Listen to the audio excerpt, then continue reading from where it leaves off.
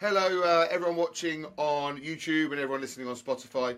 It's another episode of the NRG Insights today, which is where we speak to successful business owners about how they've got to where they are and the pitfalls and successes of owning a mortgage brokerage. So today I've got Steve Hand from Express Mortgages. So thanks for joining me, Steve. You're very welcome. Hi, everyone. And let's just start with give us a vague roundup. You just tell me about your Express Mortgages journey, how you got to where you are at the moment. Yeah, wow. So in 2000, I started in Mortgage World. I worked for someone for 4 years as a commission-only mortgage advisor, which was great grounding. At the time, I had 2 jobs on the table. One was a guaranteed salary with a bit of bonus. One was commission-only, but the commission-only potential was twice as much. And I was living with my mum and dad, and I said to my mum at the time, "What do you reckon, Mum? Which one shall I go for?" And she said, "Well, Steve, you know you've always got a roof over your head, so if you want to take the riskier option, that's up to you." So I kind of wanted us to say that because that was the exciting one. That's the one you wanted. Do you actually, Steve, do you think that's relevant to where you are now? Because I had to talk to people this morning. I was saying to some new business starts, I was saying, like, you've already done the hard bit in regards to growing a business. You've done the bit. You've taken the step out of your comfort zone. Do you think that's relative to the fact of sort of building your business the way you've done it? Yeah, I think that's definitely one of the elements because I appreciated from a younger age, might have been like mid-20s there, I'm 47 now, so I appreciated that, with risk comes reward potentially. And also I had a great teacher in my old man, in good ways and bad. So one of the things with my dad was, love him to bits, he's no longer with him, God rest his soul, with us, God rest his soul, but one of the things that he kept saying, you have these words that you hear from parents was play it safe, and that sticks out in my mind because it's that typical sort of lower middle class family that I grew up in where you didn't really have much, but you were brought up with all these nice morals and all the rest of it. And I thought, do you know what? I want more than this out of my life. I don't want this life. So when people say play it safe to you, they're not being mean. Like your family. That's why I always say to people when they set up a business, like ask your mentors and ask people who have done it. Probably don't ask your mum and dad because they're going to they care for you too much. Yeah. And it is risky. So play it safe is just being nice, isn't it? It's not. I know exactly, and I think he was just trying to look after me. But so I thought to myself, no, you've got to be bold. If you want things out of life, no one's going to hand it to you. You've got to go for it yourself. So. Yeah, I thought with that job, that initial position, I'll take that. And unfortunately, the owner, Stuart, gave me the role and off I went. And then he trusted in me after about 18 months by giving me the job of manager of the Birmingham branch. I was in the Liverpool branch at the time. And I think it's just because I was always taught to be competitive. One thing about my old man was he was very competitive. He ran for his county in athletics and played rugby and stuff. So that was like drilled into me. Had an older brother. That helped me with competitiveness. And then I thought, I'm going to go for this position because as manager of a branch, I've got the opportunity to shine and bring this branch up to where it should be. And so I did that for a few years. And then eventually after the 4 years, I decided with... a guy who was my manager at the time, area manager, Paul, to set up a brokerage, and we did in 2004. So little shop in the middle of Wigan and in the northwest, and that was doing residential mortgages and a few buy-to-lets, and then we just grew from there. So I guess it introduced... So how did that transition then? How did that transition if you started off as resi brokers?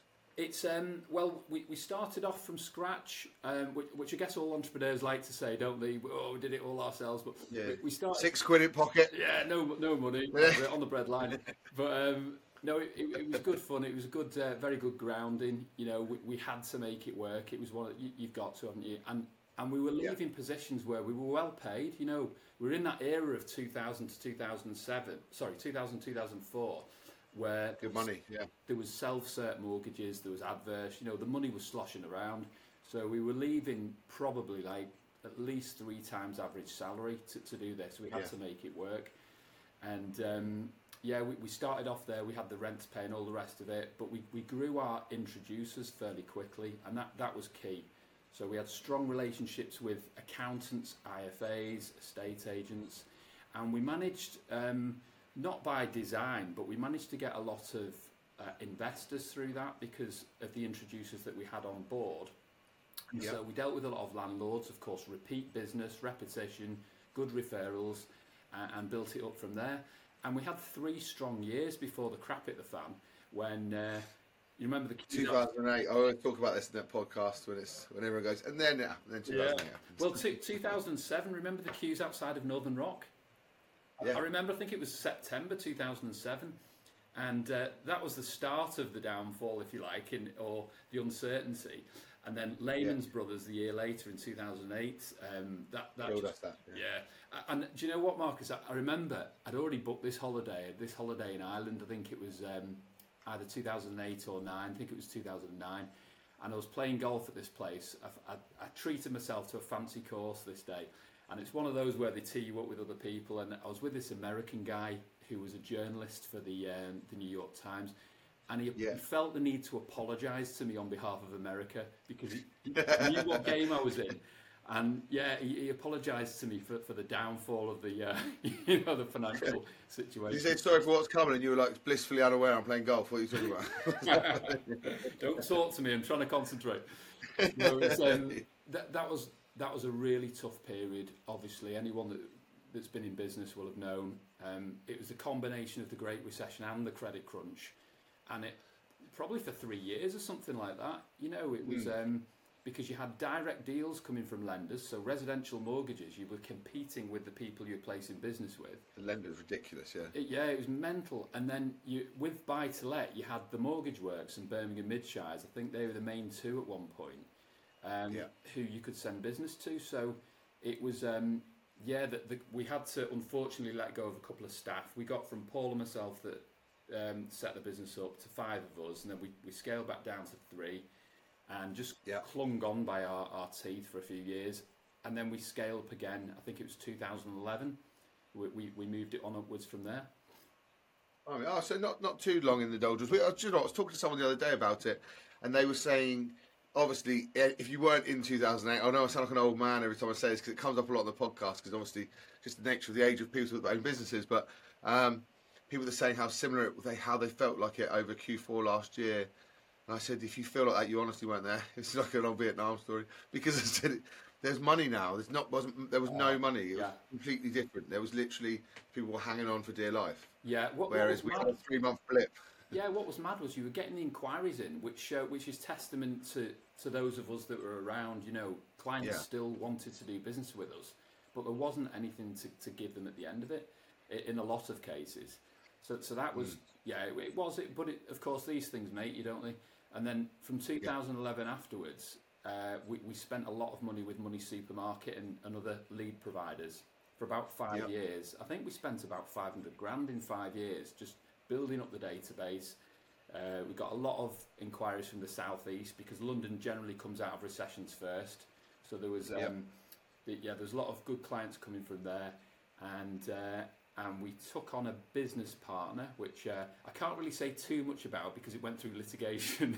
But all right, I can say this. But we'll bleep anything out that we need to. This does get edited. No, so we had a strong spell from 2011 to 15 building up, and then 15 to 20, that was a director dispute era, if you like, in my memory, which ended in 3 years of litigation, which I wouldn't wish on anyone. It's a very... That's tough, isn't it? Like keeping any distraction in business is hard, even if it's a couple of weeks. Yeah. So that sort of distraction. I mean, what does that do for you? Obviously mentally, but I mean business-wise, how was that for you? Like a lot of us in this industry, I'm very much a numbers man. So you look at it like with the left side of the brain, and you kind of go, right, that cost us this much in lawyers' fees. Like lawyers' fees are ridiculous. Anyone that's been through a divorce or anything like that, you're just hemorrhaging money.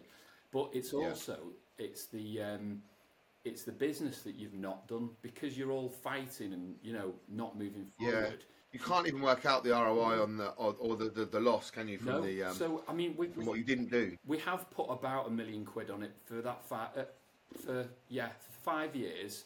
The dispute, not moving forward, and the legal battle, because it threatened to go to High Court and all that, which was ridiculous for the size of us.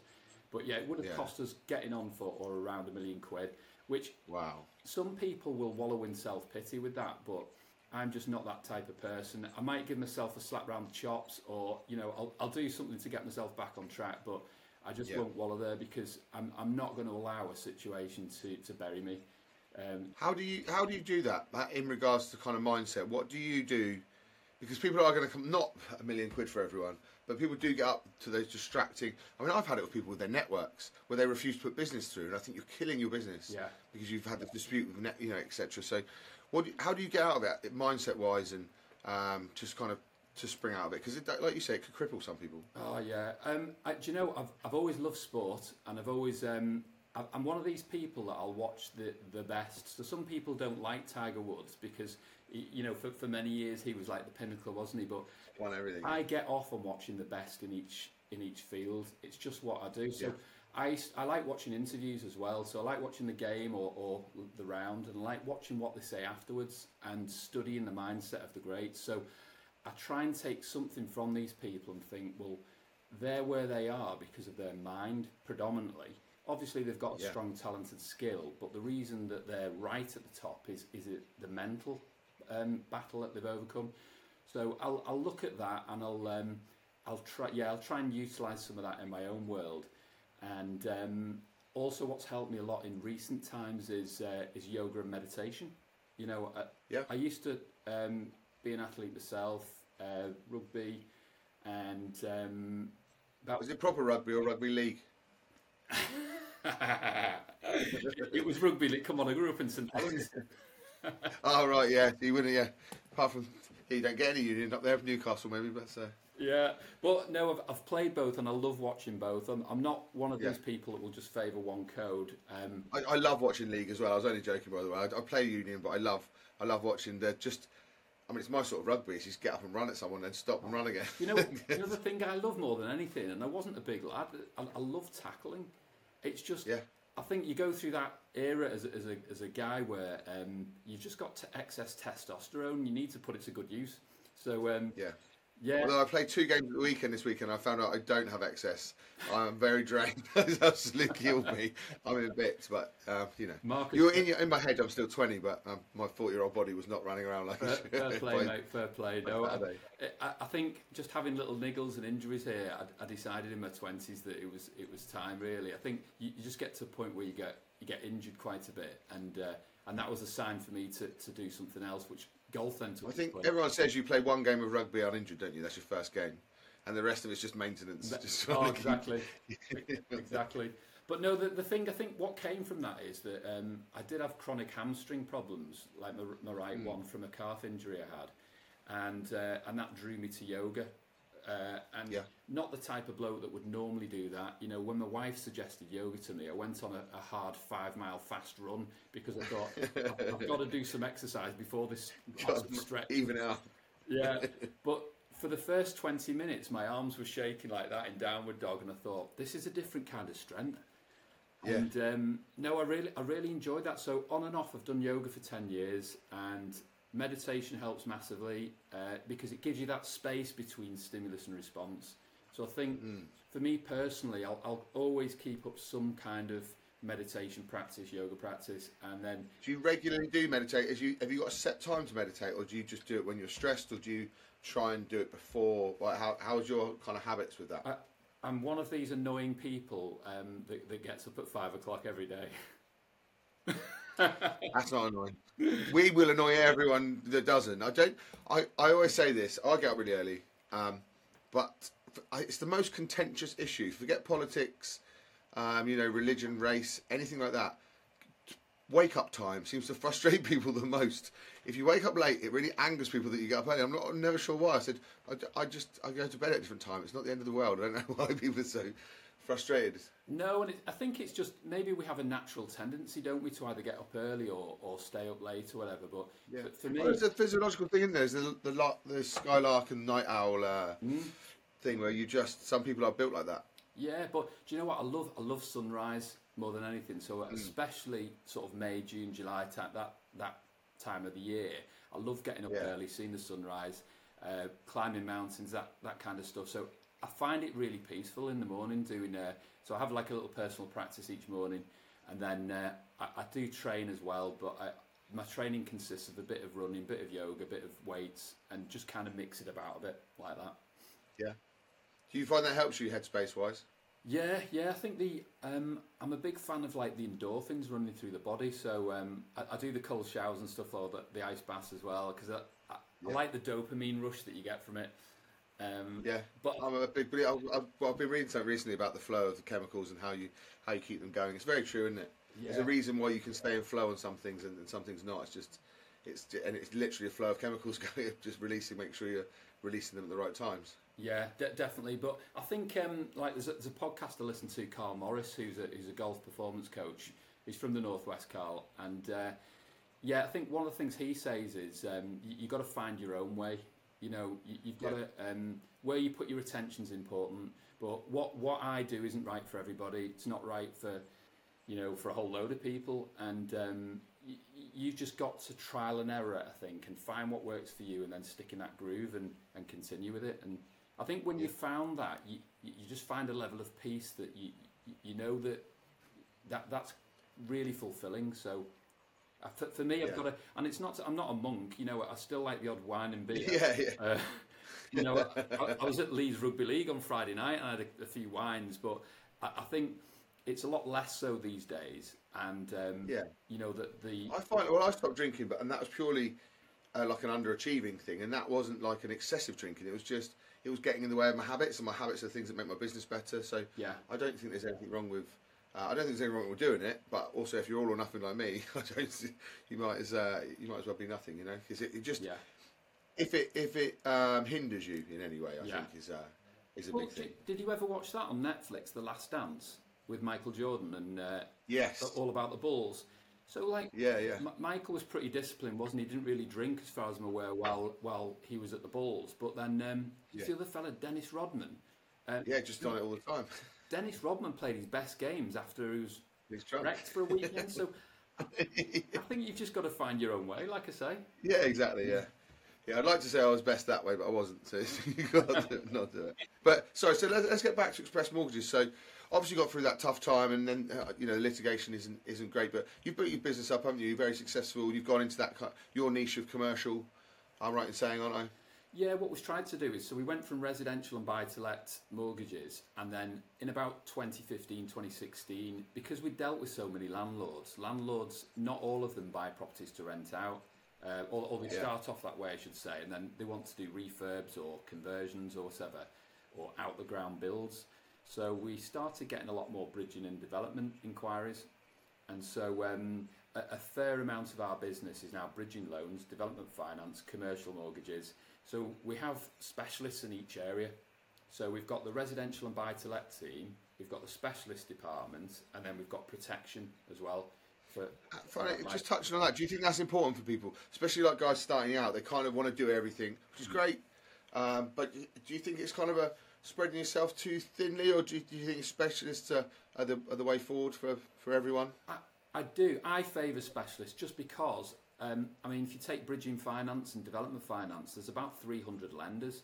I think it's really difficult to be good, to be exceptional at bridging and development, buy-to-let mortgages and residential mortgages, and be a protection advisor. I just think you've got to be a special human being to be exceptional at all those. I'm not that person, so we. Do you know what? Especially with protection, I think so, because that's a different skill. At least the other two are the same skill set in regards to negotiation, understanding. Protection is something completely different. I always think it's. You listen to our guy Simon, who is amazing. His knowledge is superb. Like you can't. I just don't know how you can advise on that to the degree that he does, and do the other things as well. Yeah. So we've just. I also think it's funny that Resi guys are very big on wanting to do bridging because you make more money and that kind of thing. I try to explain to them that if you don't know what you're doing, you don't make more money. There's a higher proc fee of zero is still zero. Yeah, exactly. You can't. You if you're going to be a specialist in something, you've got to commit to it. You've got to be passionate about it and that kind of thing. I think people have got this sort of warped opinion of commercial. Well, talk to me about that actually, because obviously that's a transition for you. How is the work rate and that kind of thing in regards to commercial? You've still got to be very, very busy, haven't you? You've still got to know more technical than. Yeah, I think our best advisor in the specialist field, Bilal, he's brilliant. Like we talked about Bilal before. Yeah, I know, but that's good. He just he's got such a good work ethic, and you know, in that field, you have to be available for developers. Like, developers might have a challenge on their hands at 7 o'clock at night or at the weekend, and if they can pick the phone up and get hold of their advisor, you know, they're going to do more and more business with you. So I think, especially in that sector, it's good to operate out of hours. It's not essential, but it just gives you that edge. So yeah, well, in regards to kind of being commercially aware, do you think it's relevant to that? I mean, not that Resi people aren't, but it's very different, isn't it, when you're speaking to someone whose business it is? Yeah, I think being commercially aware. Do you mean like having a good sort of understanding of what's going on in the economy and stuff like that? how they're making their money and their margins and everything like that. It's a lot different because Resi's very emotional, isn't it? Because it's, you know, that's your house that you live in and that's the house you love and yada yada. Whereas commercial is much more, well, commercially driven. You know, so you've got to have that separate understanding to Resi. Yeah, and as well, remember, we're finance guys, but having a good understanding of construction and development is important. So knowing what things cost. Like, if somebody comes to me and says I can build out this whole development for 80 quid a square foot, I'm straight away, the alarm bells go off in my head. And yeah, done this before, have you? if people don't know this as an advisor, you'll go, okay, yeah, that's fine. Send in your cost appraisal. So you've got like a range that you know things should cost. But yeah, having a grasp on the economy, taking an interest in the economy is important. Definitely, you're speaking to switched on people. You know, developers are no mugs. That, you know, so I think it's important to give them that confidence that you know what you're talking about, and that you've got good relationships. Like in bridging and development, relationships are even more important. You know, with lenders, like, so important, because there is flexibility. They can sort of make things more malleable for you. You know, to get deals through. And how do you deal with the treating customers fairly? I know it's the non-reg side of things, but how do you deal with it? Because you're not speaking to 300 lenders. You know, it's a tough gig. Everyone's got their kind of select. I suppose it's the same as if you're on a panel. But how do you make sure with commercial that you're still doing the right thing? Is it because it's a completely different regulation to Resi? Yeah, it is. And you're right. I'd say out of those 300, you might regularly deal with, 20 or... I don't know. On a spreadsheet I passed over the other week to one of my colleagues, I think there was 30 odd lenders on there, and there will be more. That there'll be skills gaps that we've got, you know, but that will cover 90%, let's say, of what you can help people with. So I think you've just got to make sure you've got a lender in each sector. So, I suppose it's like a restricted panel if you were an IFA, as long as you've got covering everything. Yeah, you definitely. You've got to have a covering, and some lenders are great up to, say, £2 million loans. Other lenders won't get out of bed for £5 million. It's knowing that you've got something for every client. And how regularly do you kind of keep that updated? Because again, you can't have 300 BDMs in your office. No. Do you know? I'll always.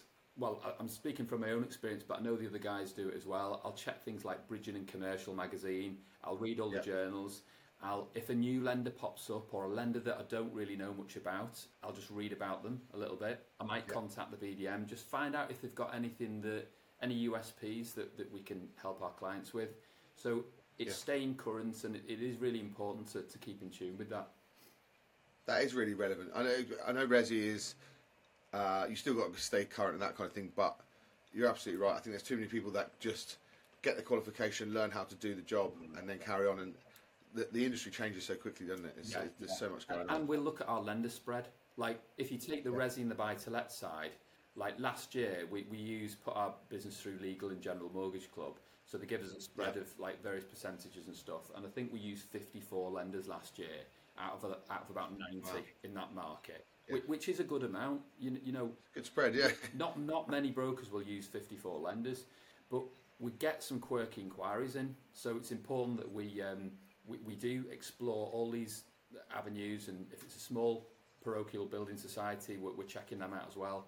So making sure we've got the best for our clients. But if, say, in Bridging and Development, I notice that a large percentage of our businesses just go into maybe 3 or 4 lenders, I've got to look at that and decide, are we being a bit lazy here, guys, or what? Right, What's going on? You know, why aren't we exploring these other ones? So that's important. Obviously you're going to get those times when some lenders are just giving something incredible. Yeah. But the majority of it, like you say, is if you've got to be doing. So how do you do that? How do you do if you're a smaller broker? For instance, how do you do that due diligence?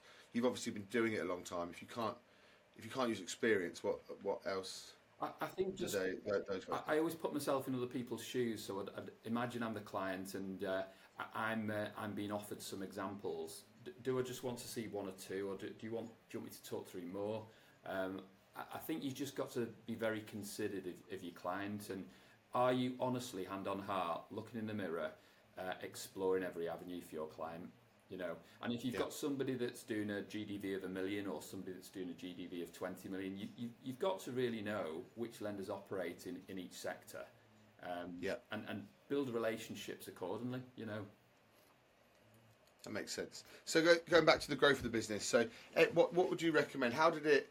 Obviously, you built it back up again. So did you build through the litigation time as well? That was still just an ongoing. You're still trying to. No, that kind of. Between 2015 and 2020, it flatlined around. We got up to about 10, 11 people, and then it went down to 6. Actually, it did take a hit in about 2018 and 2019, and then when we could see there was some light at the end of the tunnel, we did start to move up a little bit more. And now today we're at 26.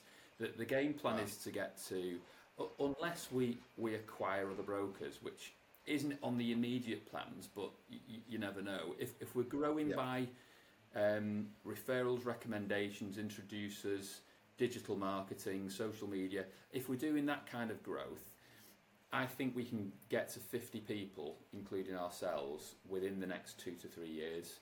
So we've taken on some more office space to sort of force us into that. And then I've got a good friend actually that's in the mergers and acquisition space, so maybe he can help us out to really grow. It's much easier. Yeah, I'm not good for recruitment, but much easier. M&A is much easier for growth. But just in regards to that, so I know you said then you've got bigger office space, and obviously you've got to fix the infrastructure of the business before you get there. Talk to me about the kind of stages of getting up to that 26, because that's quite quick. From 2020, you know, that's a relatively fast growth. Did you get any bits that were quite shaky, or has it all been pretty steady? Oh yeah, very much. So we doubled in about 15 months. We got from 12 to 24, and that part of that was I've got to hold my hand up and say I'm guilty of like taking a bit of excess risk at times, just because in my head I needed to get, like, so we'd been in litigation, we nearly had the company taken off us. Yeah, of course, yeah. So my mind is, well, it nearly all went to shit, so why not take the risk? What's the worst that can happen? Let's just go for it. And you know, you have a point to prove when you've nearly been buried like that. So I wanted to double the head count, and then it was a bit more stable. So we were taking hardly any money out of the company, you know, paying ourselves as little as we could get away with, which is a common entrepreneurial story. I used to look at people that own businesses with 20, 30 staff and think they must be loaded. They're not. Oh, it's brilliant. It's so funny. I was talking to someone about this the other day, about how you get paid last, etc. Especially in growth phases, you know, there are bigger things, and you can't moan about it as an entrepreneur because you know the bigger picture. Yeah. But yeah, you're right. It's when people see your turnover, for instance, and go, God, you must be doing well. Yeah, but you're spending your money on recruitment fees. Yeah. And we're spending it on trying to get it's a vicious circle. But no, exactly, yeah. But it's true, isn't it? But everyone has this. When I get to this stage, I'll be earning this, and it's good that people know that when you're a smaller business, you're probably going to be on a very similar salary for a very long time. Yeah. But you've got to have that bigger picture. You've got to be prepared to take the hit. You do, and Marcus, you'll have heard this before, that there's people in your business that will earn more money than you, and you've got to be all right with that. Because it happens, Again, this was yesterday. Someone was saying there's already 4 people. There's another recruiter actually, a good close friend, and he said there's already 4 people earning more than me. I said, but they won't forever, and you've got, but and also they're making you money, aren't they? But it does happen. Exactly, it's leverage, isn't it? So something I learnt, it was a very powerful message to me a few years back, was just that word leverage. I mean, we've all read it in the dictionary, haven't we, or in the newspaper, but do you properly process what that means? And it's leveraging people, i.e. your team, making sure you've got a good team. Leveraging processes, that's very important in your business. Make sure you've got good systems and processes. And then the third one is leveraging capital. So, I mean, we did take out a Siebel's loan when the crap nearly hit the fan over COVID. And that was to protect us just in case. And then we thought afterwards, actually, it didn't hit us as hard as we thought it might have done. let's now grow. Let's use this to grow. So those three things, I think, can really help you take off. Yeah, no, absolutely. And in regards to leveraging kind of processes, how conscious of did you have like the operations side already? Was that you and your business partner, or process-wise, did it just work out as you went along? Like, oh, that's good, let's make sure everyone does that. Yeah, or you had a conscious... I have to say, I don't think we're particularly organised. We're not one of those business owners that's really ultra organised, so we do need people to help us. And this is another key for a lot of people. You've got to not be afraid of hiring people cleverer than you, or smarter in one aspect. You know, if you've got a skills gap, hold your hand up and say, right, I need help in this area, and get somebody on board. So, no, one of our... Do you know what, Steve? It's so important as well when people will say to us, I just want another me, and I think you've already got a you. What you really need is someone who's sorting your operations out, or what you really need is someone who does the stuff that you're not good at. But the misconception of getting it, if I get another me, will make twice as much. It doesn't happen. And it's like, you'll know this, when you're recruiting people, we're all biased towards getting people like ourselves, but you've got to look for people that are different. You know, they might be very, very geeky, or have a good IT skill set, or they could be very introverted, and if you're more of an extrovert, you know, you might not relate to them or whatever, but it's important if they fit a part of the process. So I think that's really important as well for people to notice that. Steve, sorry for jumping in. Just like the business is a bit of a machine, so it doesn't really matter whether they're going to go for a drink with you at the pub. If they fit the business and they fit in that gap that you're missing, that's much more important. You have to look at it like that, rather than, you know, you're not employing your mates, are you? You're employing something where it fixes a problem in your business. Definitely. And also, don't be afraid to employ people that are going to challenge you. I mean, in fact, it's really important. So if somebody's not challenging what I'm saying, I think there's something wrong. Like, I'm not being the leader I can be if people don't say, hang on a minute, Steve, I disagree with you on that. And if somebody said that to me, I'd be like, brilliant, right, tell me about it, tell me a little bit more. Because, like, I'm programmed to think one way, and somebody's thinking a slightly different way, and that's going to be... Yeah, and I think as well, if you know that, if you've employed them on that, you know, again, funnily enough, conversation the other day, no one's trying to annoy you, people don't think the same, so it doesn't matter. No one is saying it to be awkward. It's a genuine concern because they might be more emotionally intelligent, or they might be more, you know, they might be more analytical than you. Yeah.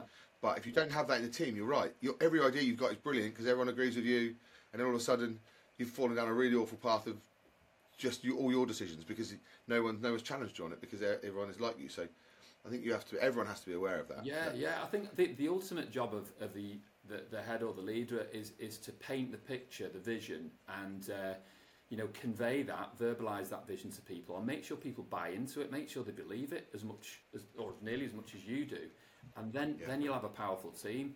And then make sure that you create leaders within your organisation to lead others, because you know, you can't be the sole leader. You want to create a series of leaders within the company. How have you done that? Out of interest, out of that kind of 26, how do you see them when you're interviewing them, or is it something that comes along maybe organically later on? How do you get those leaders into the business? Sometimes you see it in people, other times you don't, and it develops over time, I think. It's something that you've got to nurture a little bit. But I think when you'll know this, playing rugby, you've got people on the field and great communicators and stuff like that. And being part of a team, I think that's really helps us in the company, in the business.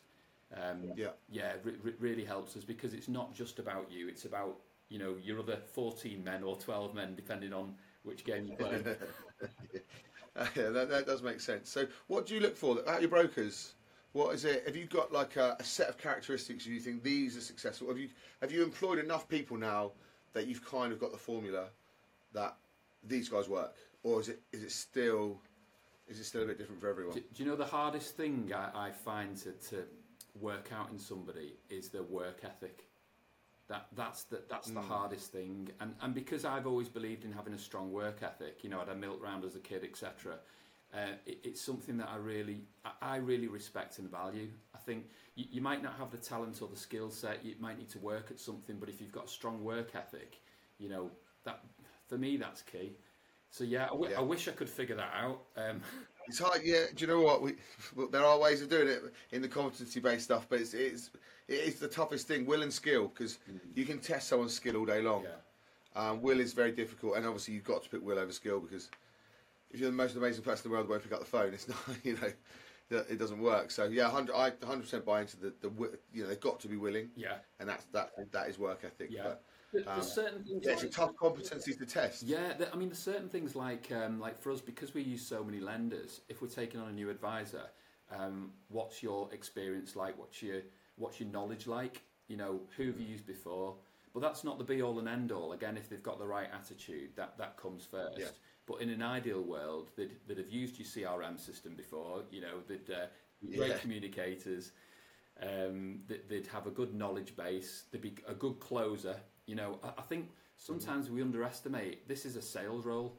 You know, people hide behind the fact that I'm an advisor, I'm a consultant. No, you're a bloody salesperson. You know, you've got to be able to get on with people. You've got to be able to ask the right questions. You've got to know when to shut up.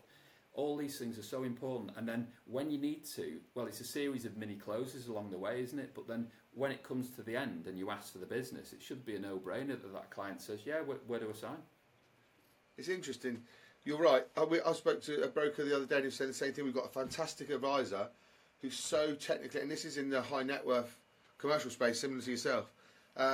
He's so intent on getting the guy everyone the best deal, showing his technical knowledge, that he loses out because he doesn't actually close someone. And sometimes these commercial guys want something now. Yeah. So if he comes back and says, "I've saved you 0.05%," and the guy will say, "Well, sorry, I've already given it to so and so because they just came along and said this is what you need to do it now." Yeah. And they bought into them. So it's not that you're not particularly good at relationship building or anything like that. And I do think people overthink it because they want to do a good job. Yeah. But you're right. You've got to close. You know, and most still people got to make money. Most people need guiding. It's quite a complex industry. You know, it taught me something when I sent a KFI out, key facts illustration, to a smart guy, clearly a smart guy who's working in the city in London in a high-powered legal position, earning several $100,000 a year. So, you know, by virtue of that fact, he's going to be pretty smart. And when he turned around to me one day and said, he interpreted the KFI wrong. You know, that cost for every pound borrowed. Yeah. He got that bit wrong, and I had to just like help him with that. And then that said to me that if somebody like him has interpreted this illustration wrong, you don't know what you don't know, do you? What hope is there for like the average person on the street? You know, so it's people do need guiding. They do need the hand holding, and also don't be afraid to like suggest, like come up with options, but then go, well, I actually think this is the best because of X, Y, Z. Yeah. Do you know what? We have the similar conversations with people that genuinely want to partner with you when they say, and I say, okay, what do you need? And they're like, well, you tell us. Because, you know, I don't do my own legal documents. I don't do my own accounts. So why am I going to tell you what I need for recruitment? We'll tell you about our business, and that's the way. And it's much the same for you guys when you're brokering a deal. We'll tell you about the deal, and you broke it. You know, that's your job, isn't it? Yeah. You know, it makes sense. Just relying on the person. But then, you know, that trust, I suppose, is key. Because someone's got to trust you to do that as well. Yeah, definitely. But I guess one of the challenges for a lot of brokers out there, you know, if there's them or just them and one other person, and do they want to go through the headache of recruiting people and growing a business? I guess a piece of advice I can think of would be to not be afraid of letting go and not to try and control everything. You know, it's hard to do that when you're the hardest thing, I think. Yeah. From broker to manager, but you know, it's such a hard transition. Yeah. Because you know how you make money. Yeah. It's the same for every business, well, not just brokers, all business owners. You know how you've always fed your kids. Yeah. So to give that up for someone else to do it and you to helicopter is it's tough for anyone. All small business owners feel the same, don't they? Nobody wants to relinquish that at first. No. But you can't grow without it. You can't grow if you're doing everything. No, and none of us really want to be micromanaged, do we? So why would your staff or your team member want to be micromanaged? So it's a real test of self-control, I think that. But over time... I love the fact you're using micromanagement in the right way as well, because I speak to so many people that assume it's... especially, without being sound like an old man again, there's a new generation of people that be like, I feel like I was micromanaged. And they explain it to me and I say, no, that's being managed. Yeah. Micromanaging is when you actually take stuff off of people because you don't trust them with it. Yeah. There's a massive difference between, I always felt like they're always watching me. Well, they are, because you've got to hit certain KPIs to make a business successful. Yeah. That's not micromanagement. So you're right. Micromanagement is when you can't physically release or trust someone enough to run with your business. Yeah, that's it. You've given them some tasks to do. You're breathing down the neck, looking over the shoulder every 5 minutes, or you're you're giving them that responsibility, yet you're doing the job anyway because you feel that you can do a better job or it's whatever. The frustrating thing is that no one is going to love your business as much as you.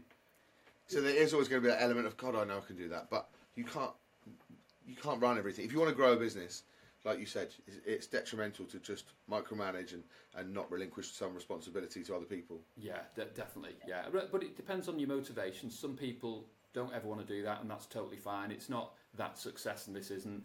You've got to really want to do it, I think. You've got to sometimes have a bit of a bee in your bonnet about something, or a chip on your shoulder, or whatever it may be. But if you have that desire to grow a company, and ideally it's not about the money, because the money will be a byproduct anyway. You know, you get to... And you can make money as a one-man band. You can do that very happily. Oh, yeah. Crack on, and it's not like you don't become a multi-millionaire overnight because you've got a couple of employees. No. But if there's other things, if you've got a bigger vision or a reason to do it that's greater than money, then that's the best, because you'll, like I say, the money's going to come anyway. Yeah, 100%. Yeah, if you're good at it, it does. I think that vision, like you just said, then the vision's really important, and then you have to sell that vision to someone else. But I think it also you stick out like a sore thumb if you're not really buying into what you're saying. Yeah. Lots of people say, I want this, and really they just don't want to work as hard anymore, because running a business is hard. Yeah. I don't think you don't see that enough on social media. It all looks great, doesn't it? Because we're all fantastic and we put on our highlights and that kind of thing. But I know. Tough, But we resonate with the posts sometimes that are really authentic and real, and where somebody tells about a challenge or a problem that they've had. Because I think, like, we all face them, don't we? So it's nice to hear somebody else's challenges, because you think you're not on your own.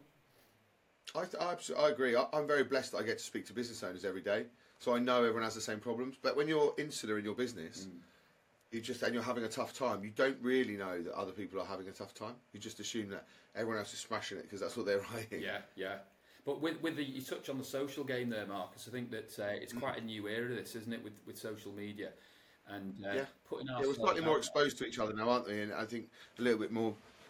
Not you can show your vulnerable side if you like without.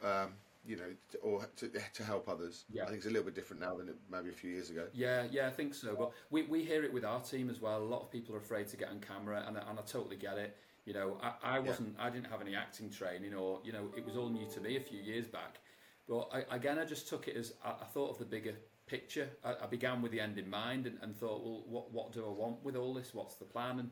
And of course, you're going to get people that you'll get people that encourage you, people that will think you're a knob. I never see those ones yet. I don't think I'm controversial enough. I'm still waiting for the trolls to keep telling me I'm a dickhead on the comments. But I suppose it's because I'm on LinkedIn. It's a little bit different. I suppose if I was on TikTok, I'd be nailed every 5 minutes. But the reality is, you don't get that much of it, and when you do, it's just like, so what?